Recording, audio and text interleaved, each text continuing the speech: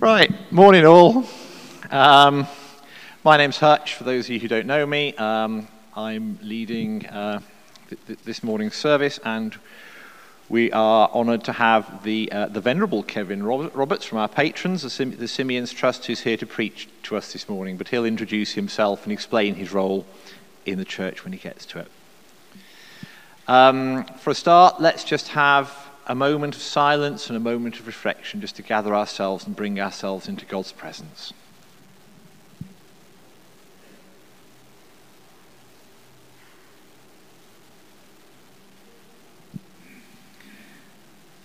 Heavenly Father, thank you for bringing us here. Thank you for bringing us safely. Father, would your Spirit come on us today? Open our eyes to see your majesty. Open our eyes to see your grace, your love for us, and your mighty power. Amen. We start with our first song, which is Spirit Breakout.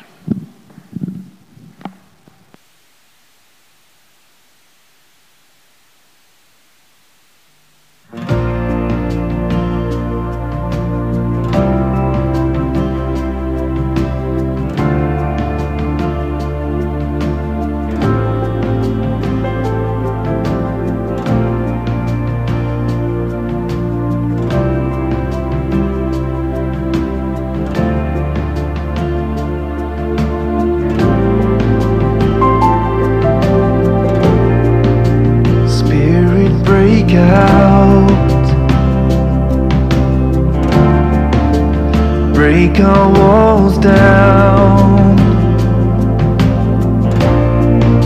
Spirit, break out.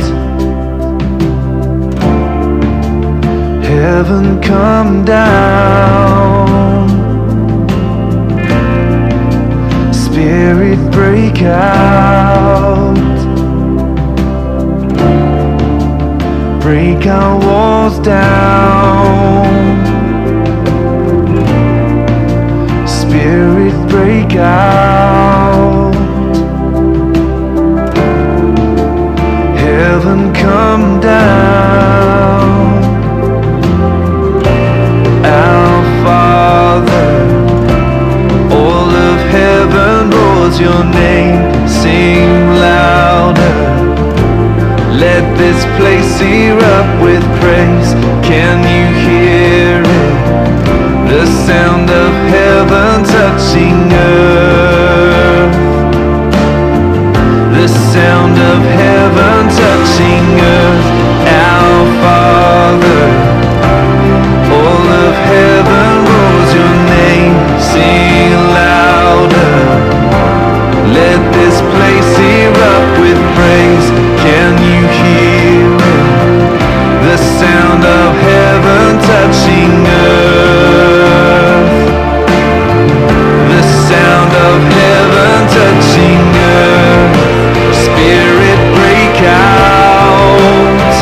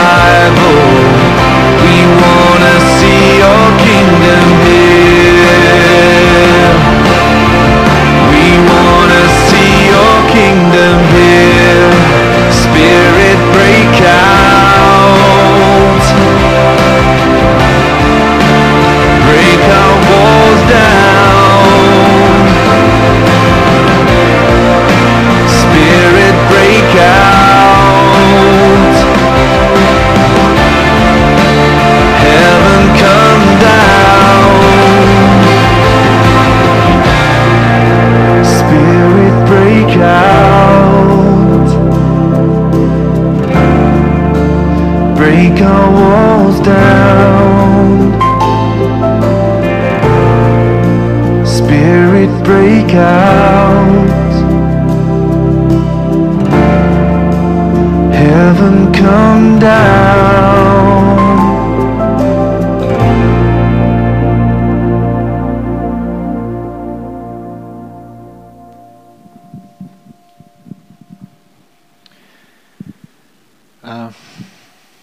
Please have a seat. Welcome everyone this morning, particularly welcome those who are watching our live stream on YouTube or Facebook. The usual notices, the toilets are in the church hall, so out, take a left, and then that way. We are working on doing something with the responses, but for now, please keep silent or mouth or use sign language or whatever to respond, and please respect social distancing after the service. So we'll now move on to our time of confession.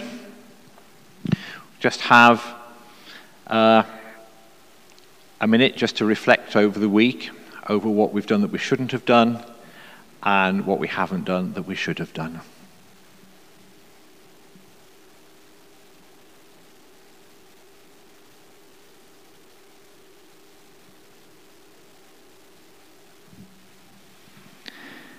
And we'll now follow the words on the screen. Jesus Christ, risen Master and triumphant Lord, we come to you in sorrow for our sins and confess to you our weakness and unbelief. We have lived by our own strength and not by the power of your resurrection. In your mercy, forgive us. Lord, hear us and help us. Almighty God, our Heavenly Father, we have sinned against you and against our neighbour in thought and word and deed, through negligence, through weakness, through our own deliberate fault. We are truly sorry and repent of all our sins. For the sake of your Son, Jesus Christ, who died for us, forgive us all that is past, and grant that we may serve you in newness of life, to the glory of your name. Amen. Almighty God, who forgives all who truly repent, have mercy upon us. Pardon and deliver us from all our sins. Confirm and strengthen us in all goodness, and keep us in life eternal, through Jesus Christ our Lord. Amen. Christ is our peace. He has reconciled us to God in one body by the cross. We meet in his name and share his peace. The peace of the Lord be always with you, and also with you. We'll now have our second song, which is Build My Life.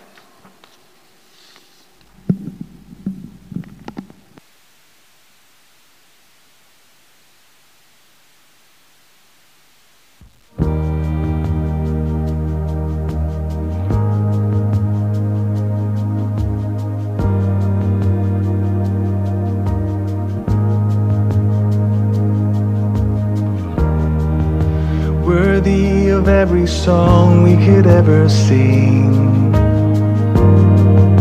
worthy of all the praise we could ever bring, worthy of every breath we could ever breathe. We live for you.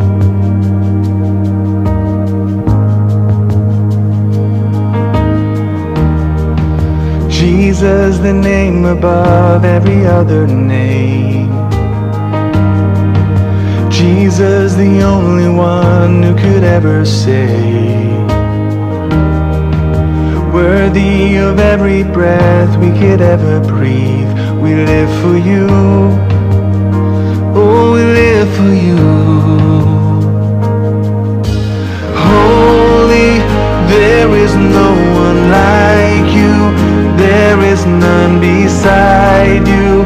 Open up my eyes in wonder and show me who you are, and fill me with your heart and lead me in your love to those around me.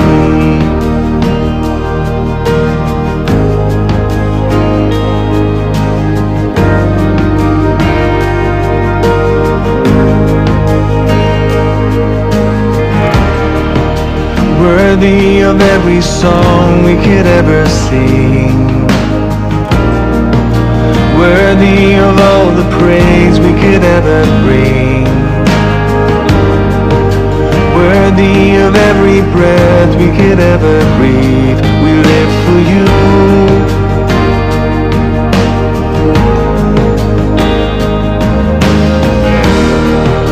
Jesus, the name above every other name. Jesus, the only one who could ever save. Worthy of every breath we could ever breathe. We live for you. Oh, we live for you. Holy, there is no one like you. There is none beside you. Open up my eyes in wonder and show me who you are and fill me with your heart and lead me in your love to those around me.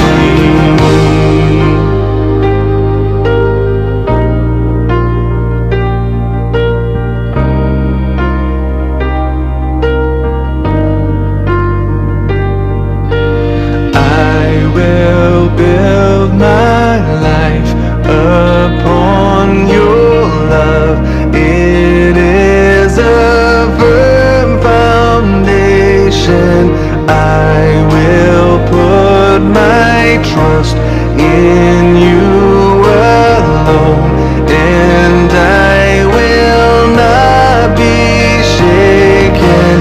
I will build my life upon your love. It is a firm foundation.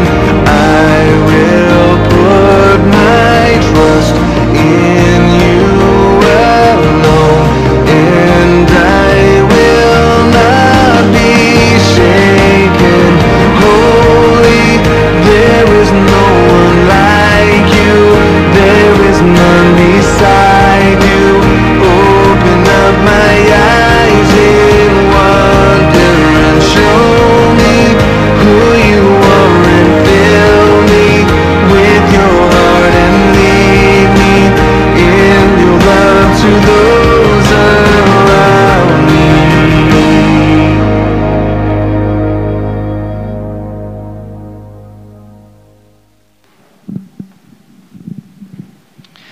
Please have a seat. Now move on to our time of intercessions.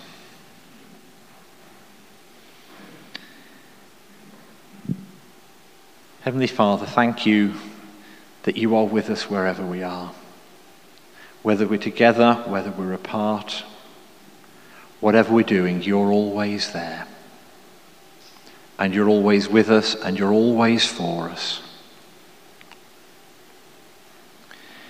Father, just bring before you now things that are on our hearts. Father, at this strange time, we pray for those who are in public service, the ones who run towards the trouble rather than away from it. So pray for everyone involved in the health services. We pray for all the teachers. We pray for all the emergency services, that they may know your presence. They may respond to it. They may form a relationship with you, that they may know your peace. Amen. And Father, we lift before you our own parish here. Pray for everyone here today that they would have the peace of your presence, the peace that passes all understanding. In here and at home and at work and wherever they are. Father, we particularly lift up Chris as he comes to us to be with us. Would your blessing rest on him, your knowledge and your wisdom. Pray also for the wardens, for the PCC and the leadership team, for all the extra work that's involved at the moment. And we pray a blessing on the search for the new incumbent.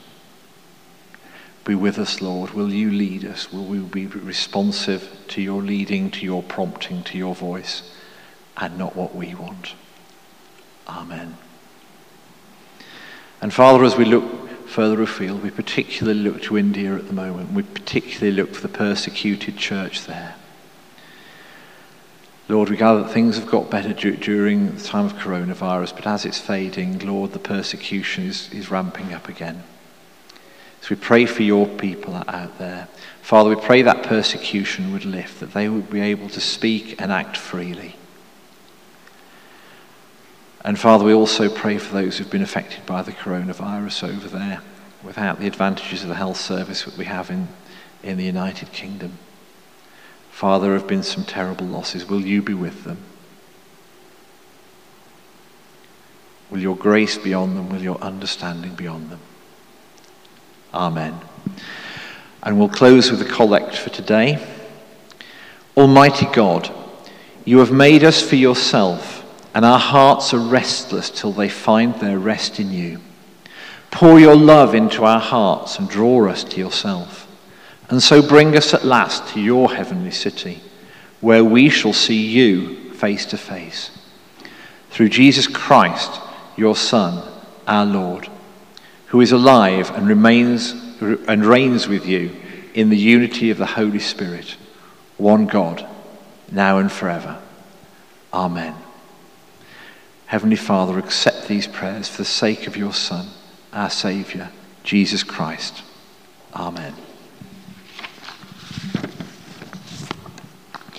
Our reading this morning is from Matthew's Gospel, chapter 21, verses 33 to 45. If you want to look that up on your personal Bible or device. Listen to another parable. There was a landowner who planted a vineyard. He put a wall around it, dug a wine press in it, and built a watchtower. Then he rented the vineyard to some farmers and moved it to another place. When the harvest time approached, he sent his servants to the tenants to collect his fruit. The tenants seized his servants, they beat one, killed another, and stoned a third. Then he sent other servants to them, more than the first time, and the tenants treated them the same way. Last of all, he sent his son to them. They will respect my son, he said. But when the tenants saw the son, they said to each other, this is the heir. Come, let's kill him and take his inheritance. So they took him and threw him out of the vineyard and killed him. Therefore, when the owner of the vineyard comes, what will he do to those tenants? He will bring those wretches to a wretched end, they replied, and he will rent the vineyard to other tenants who will give him his share of the crop at harvest time. Jesus said to them, have you never read in the scriptures, the stone the builders rejected has become the cornerstone. The Lord has done this, and it is marvelous in our eyes. Therefore I tell you that the kingdom of God will be taken away from you and given to a people who will produce its fruit. Anyone who falls on this stone will be broken to pieces. Anyone on whom it falls will be crushed. When the chief priests and the Pharisees heard Jesus' parables, they knew he was talking about them. They looked for a way to arrest him, but they were afraid of the crowd because the people held that he was a prophet. This is the word of the Lord. Kevin will now come and deliver our talk.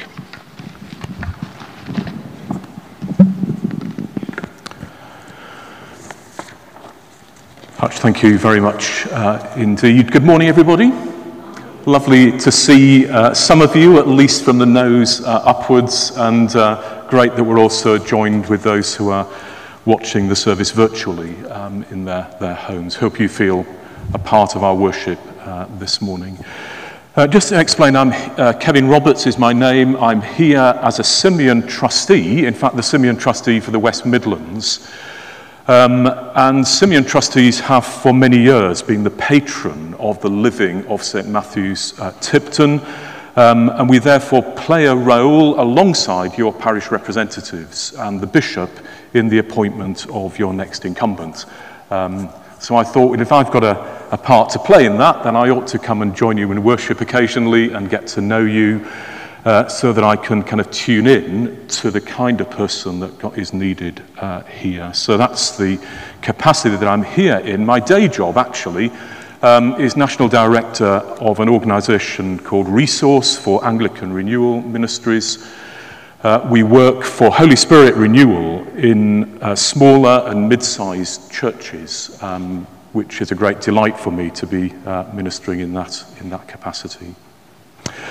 But this morning we're looking at the passage that Hutch has just read to us. Perhaps you've got that in front of you, from Matthew chapter 21. I think it's the lectionary reading for today. So as we come to it, the parable of the tenants, not the parable of the talents, the parable of the tenants. Shall we pray?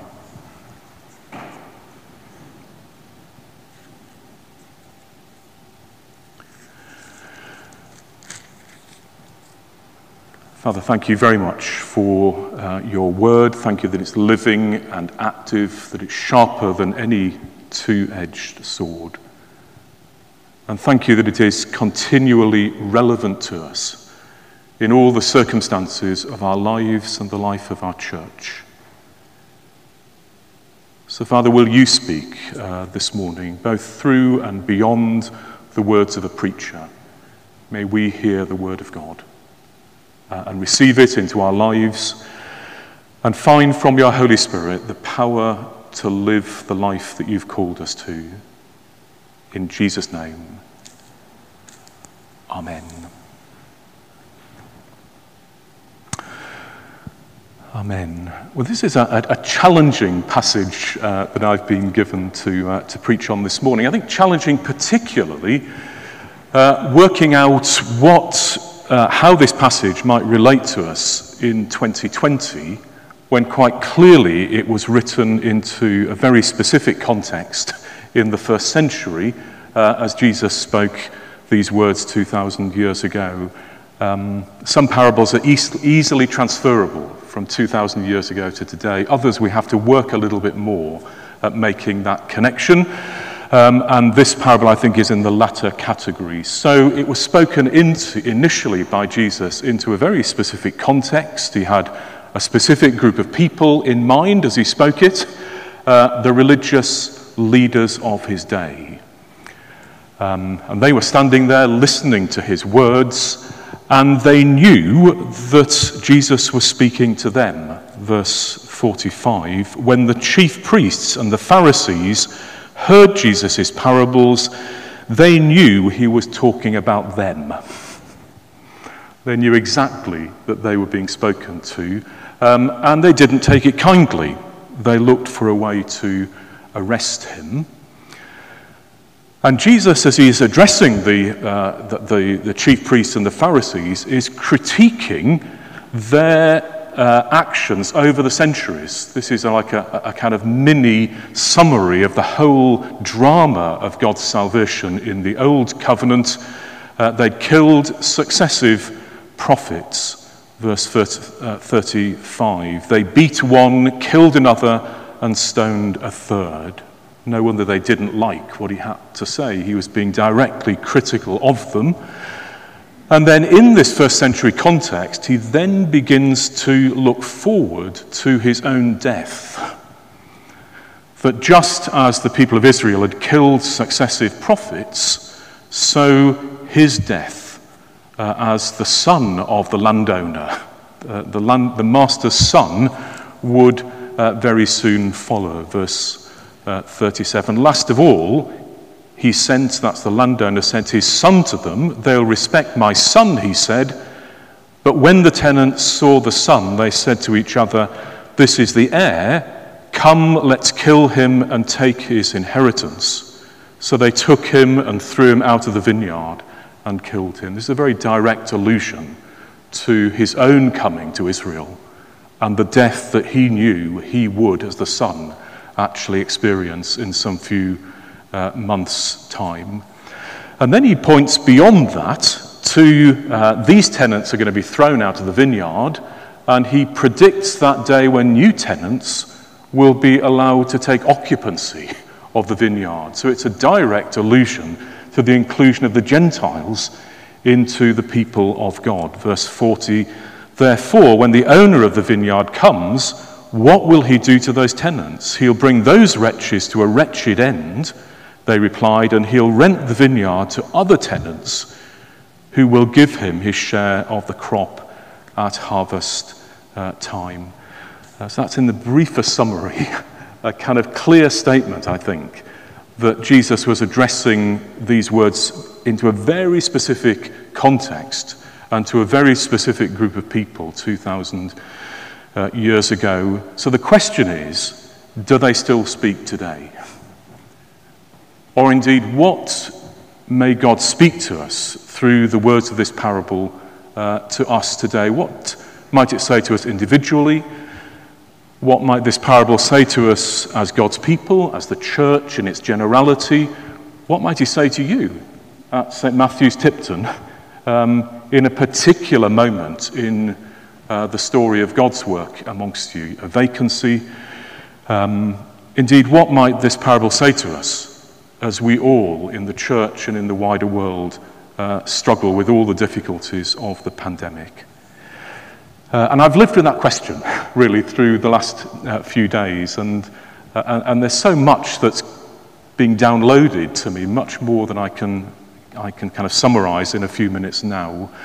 But just these three things. I wonder if the parable reminds us, firstly, of God's generosity to us, even in straitened circumstances. Secondly, does it tell us that we too are stewards of things that don't belong to us? And thirdly, does the parable speak about our accountability to the divine owner of our lives, the divine owner of the vineyard? So firstly, I think the parable reminds us that God is a generous God. And the trouble with this coronavirus time is that nobody can shout amen or alleluia in a way that I can hear, but this parable speaks to us of the generosity of our God. And I take that from the very beginning of the parable, at the beginning of verse 33, which says this: "Listen to another parable. There was a landowner who planted a vineyard. He put a wall around it, dug a winepress in it, and built a watchtower. And then he rented the vineyard to some farmers." I've got 3 kids. They've all been privileged to go off to college at various times in their lives. And I've despaired at some of the accommodation that they've rented in student cities around the country. And sometimes been a bit cross, because I've been paying for it as the parent, not my children. But the mold on the walls, the state of the toilets, all the rest of it. Accommodation not in the best of condition for new tenants. But in this parable, the landowner hands over a new vineyard, because he's just planted it, we're told, in immaculate condition, and everything is prepared. There are walls there as boundaries. There's a winepress ready for the fruit of the vine. There's a watchtower to keep an eye on intruders.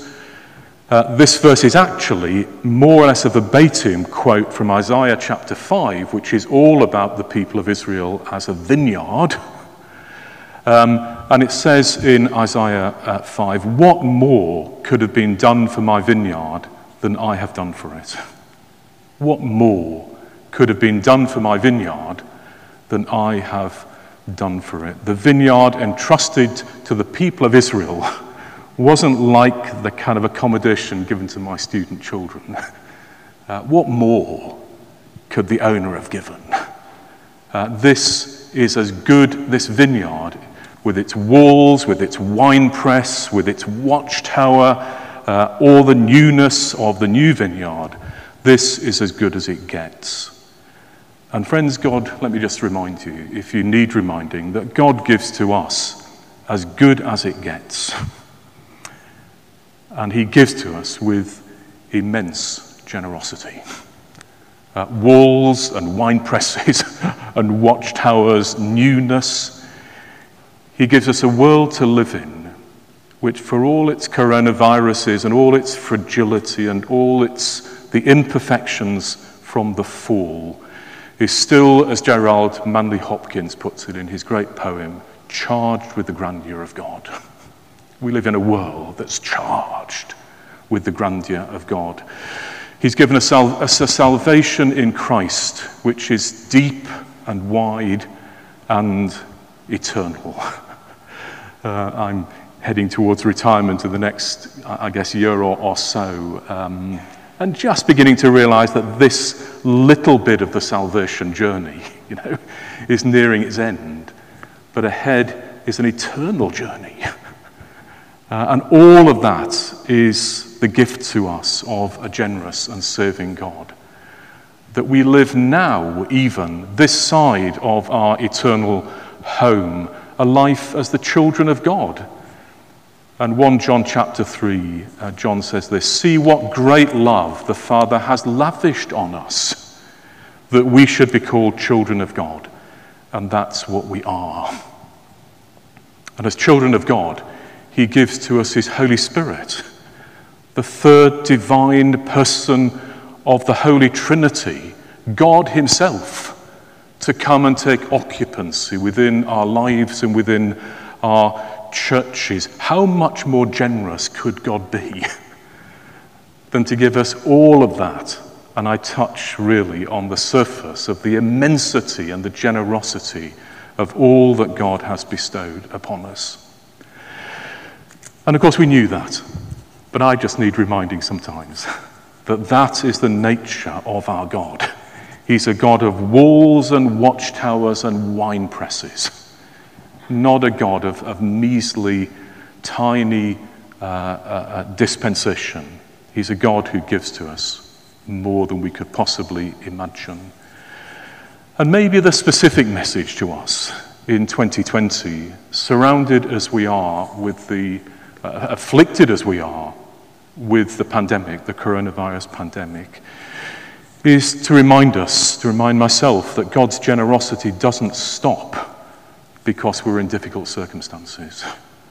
That God has not ceased to be generous in straitened circumstances. I often have the chance to go to Africa and delight to meet with my African sisters and brothers, and I'm always humbled when I go to certain circumstances in African contexts of how blessed people can feel though they have so little.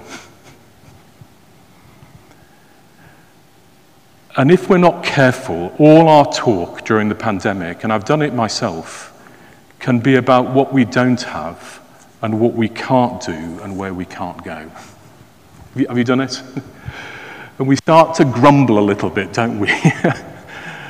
Grumbling is a feature of God's people, and it has been from the wilderness journey onwards.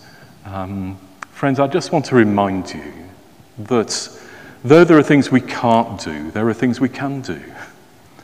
Though there are places that we can't go, there are places that we can go. Though there are people that we can't speak to, there are people who we can speak to. And I just wonder if we need a bit of a shift in our perspective. That God is still being generous. He's still pouring out goodness upon us. There are still walls and wall presses and, wine presses and watchtowers. They're still available to us. And we as God's people need to be at the very forefront of those who point still to the generosity and the goodness of God. I've noticed more about the area in which I live. I've communicated more deeply with the neighbours who live immediately around me during these coronavirus months than ever in the years before that. So I can grumble about what I can't do, but just maybe we need to alight on the things that we can do and delight in them.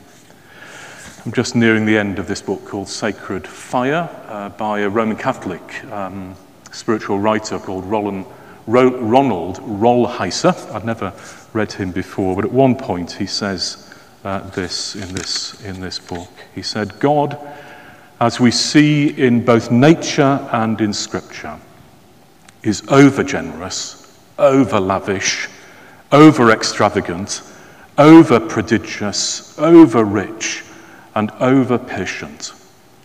If nature, scripture, and experience are to be believed, God is the absolute antithesis, the very opposite of everything that is stingy, miserly, frugal, narrowly calculating, or sparing in what it doles out. God, he says, is prodigal.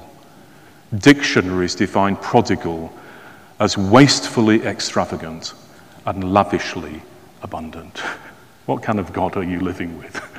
I hope it's a God who you recognize is wastefully extravagant and lavishly abundant, even in straitened circumstances. So that's the first thing I think does translate from this parable into the 21st century. But then secondly, this thought that we too, like the tenants in that parable, are stewards of things that don't belong to us. That we are stewards of things that don't belong to us. The tenants were just that. They were tenants in the vineyard. They didn't own any of the infrastructure, the walls, the wine press, the watchtower, the fruit of the vine, any of that. It all belonged to the landowner who had put it temporarily into their care. And it's so easy, again, I do this, I need to watch myself here, as I think we all do, to slip into talking about my life and my home and my money and even, dare I say it, my church. You had to watch it when I was an archdeacon a few years ago, when people started talking to me about my church, because you got a little lecture. And it said something like this: this is not your church. You may go to it, you may be on the PCC, you may have been there for 50 years, but it's not your church. It is the church of our Lord Jesus Christ. It is his church. And do we need not to remember, when we can so easily speak about what belongs to us, that actually nothing belongs to us? Is that right? Give me a nod. Nothing belongs to us in the sense that we own it. It is ours. Psalm 24 and verse 1, the earth is the Lord's and everything in it. It all belongs to him. And we are tenants of what belongs to him. We're not owners. We are not proprietors. So as created beings, Psalm 100, it is he who made us and we are his. We are his people and the sheep of his pasture. As the saved people of God, 1 Corinthians chapter 6, you are not your own. You were bought at a price. Romans 14 and verse 8. Whether we live or die, we belong to the Lord. We're his possession. Our bodies belong to him as temples of the Holy Spirit. Dare I say it, our money and if we have any, and our material possessions, such as we have, belong to him. Remember King David, as the gifts were being given for the building of the temple that Solomon, his son, would build, in that great moment as people gave and gave and gave, in his prayer of gathering and offering, he said, everything in heaven and on earth, Lord, is yours. And we say that, don't we, in our offertory prayer when we're able to break bread together. And we say something like this: of your own do we give you. We're just giving you back what actually belongs to you. And the church belongs to him. As I've said already, it's his church, of which Jesus is the head. And so we are the tenants. As in the parable, we're the tenants. So our calling is to steward well the things that belong to God, that he has given to us to be custodians of for some little while. So woe betide us if we start saying it's ours. Woe betide that little word, my, attached to anything. We're called to steward, to handle well that which belongs to him, to handle well the creation in our care for the environment, to handle well our work and our areas of influence, to handle well our homes, our material things, our money, to take good care of our bodies, to use our time well. And our church, as I keep on repeating, is always God's church. So do you know, in the appointment process, we're just called to be good stewards. We're not to look for our choice of new vicar. Of course, we'll use our best rational capacities.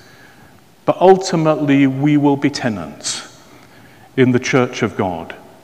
And the process, bishop and parish representatives and patrons together, is to submit ourselves to the wishes of the Lord of the church, and as good tenants, to discern the person who the landowner, the owner of the church, the master of the church, has chosen to be vicar here in the future.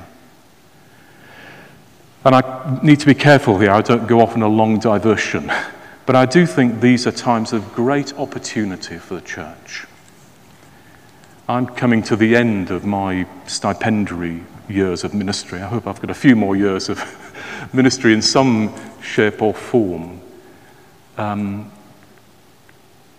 after all those years, I would have said something like this: we need our world to change to be more receptive to the gospel of our Lord Jesus Christ. And we need our church to change to be a more effective vehicle for the communication of the gospel of Jesus. And so this time is an absolute gift to us, because the world is changing and we are changing. So again, woe betide us in the church if we think that we're owners of the church rather than tenants. Woe betide us if we think, well, I'm only having the change in the church that I'm comfortable with, that I want. I'm going to take control of what the church will look like.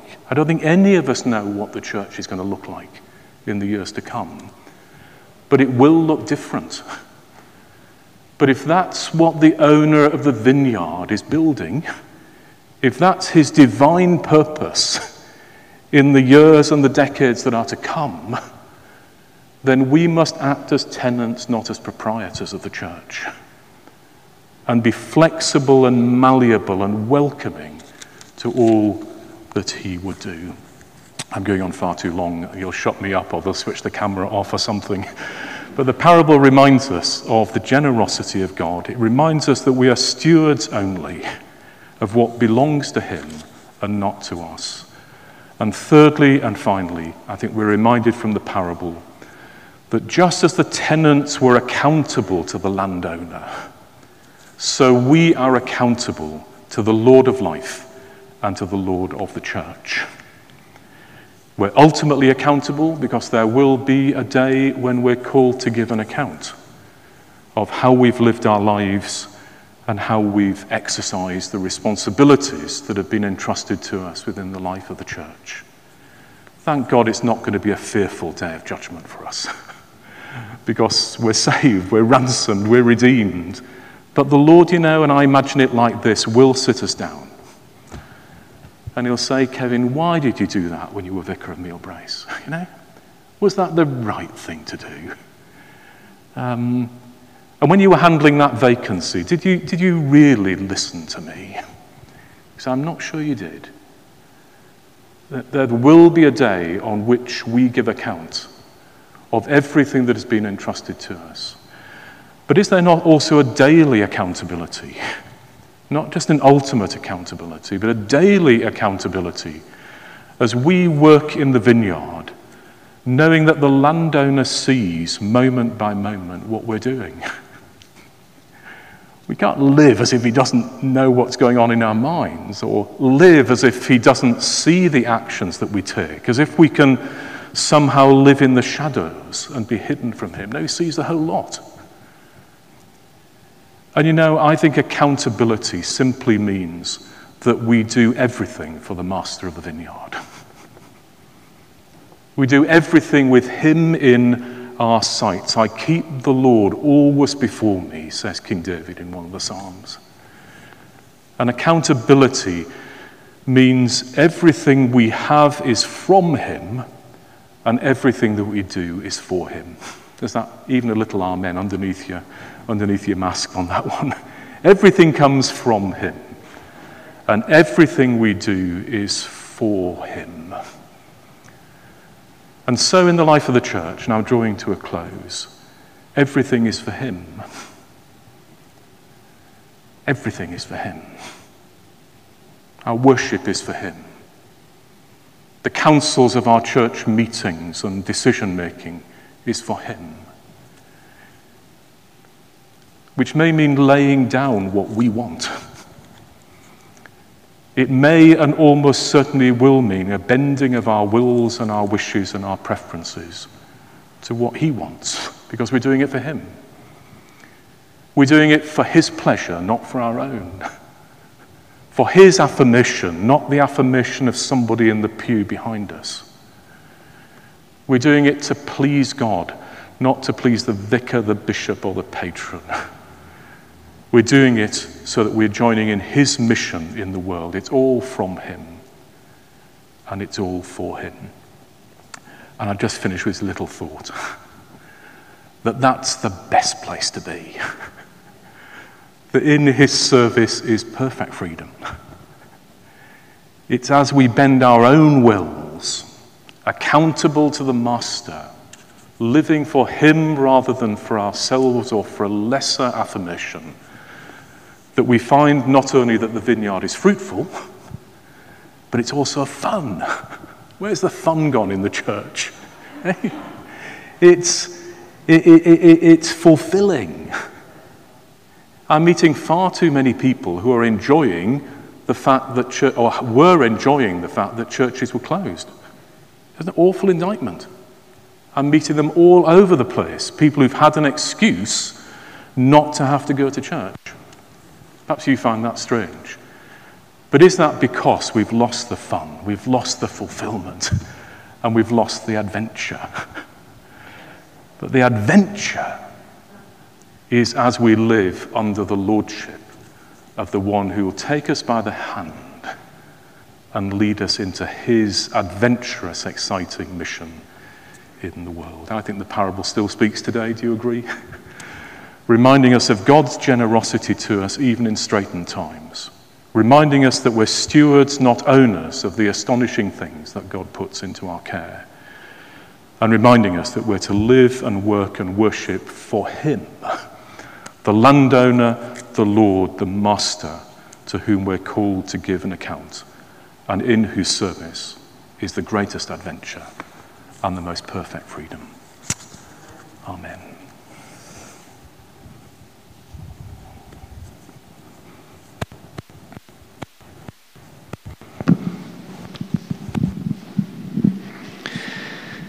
Thank you, Kevin. If you'd now like to stand, we'll sing our final song.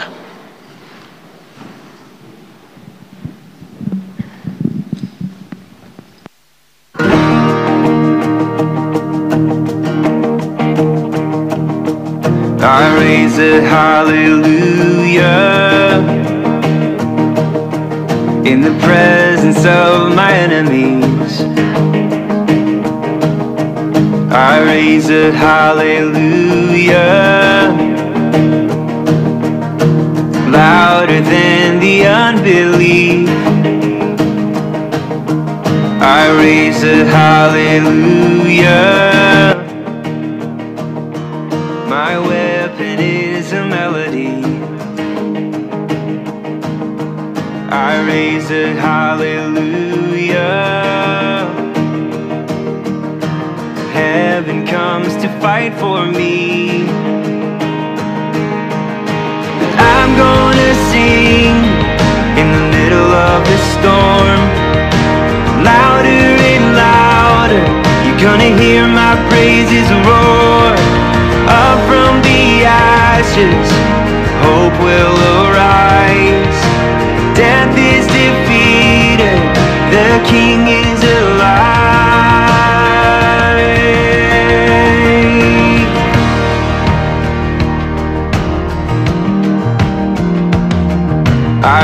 a hallelujah with everything inside of me. I raise a hallelujah. I will watch the darkness flee. I raise a hallelujah in the middle of the mystery. I raise a hallelujah. Fear, you lost your hold on me. And I'm gonna sing in the middle of the storm, louder and louder. You're gonna hear my praises roar. Up from the ashes, hope will arise. Death is defeated, the King is alive.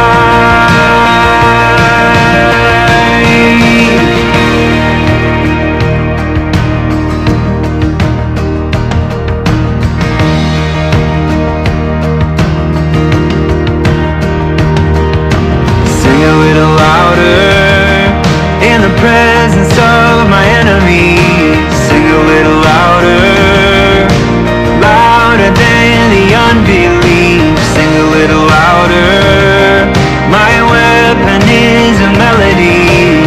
Sing a little louder, heaven comes to fight for me. Sing a little louder in the presence of my enemies. Sing a little louder, louder than the unbelief. Sing a little louder, my weapon is a melody. Sing a little louder, heaven comes to fight for me. I'm gonna sing in the middle of the storm, louder and louder. You're gonna hear my praises roar. Up from the ashes, hope will arise. Death is defeated, the King is alive. I'm gonna sing in the middle of the storm, louder and louder. You're gonna hear my praises roar. Up from the ashes, hope will arise. Death is defeated, the King is alive.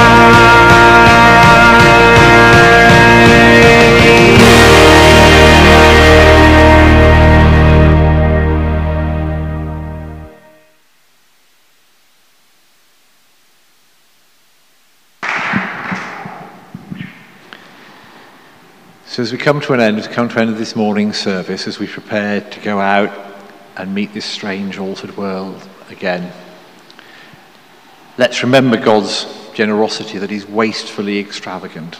Even in difficult times, let's look for that. That as we go forward, we're his stewards. Everything in heaven and earth is God's, and it's ours to take care of, but also that we're accountable. So all from him and all for him. And now the blessing.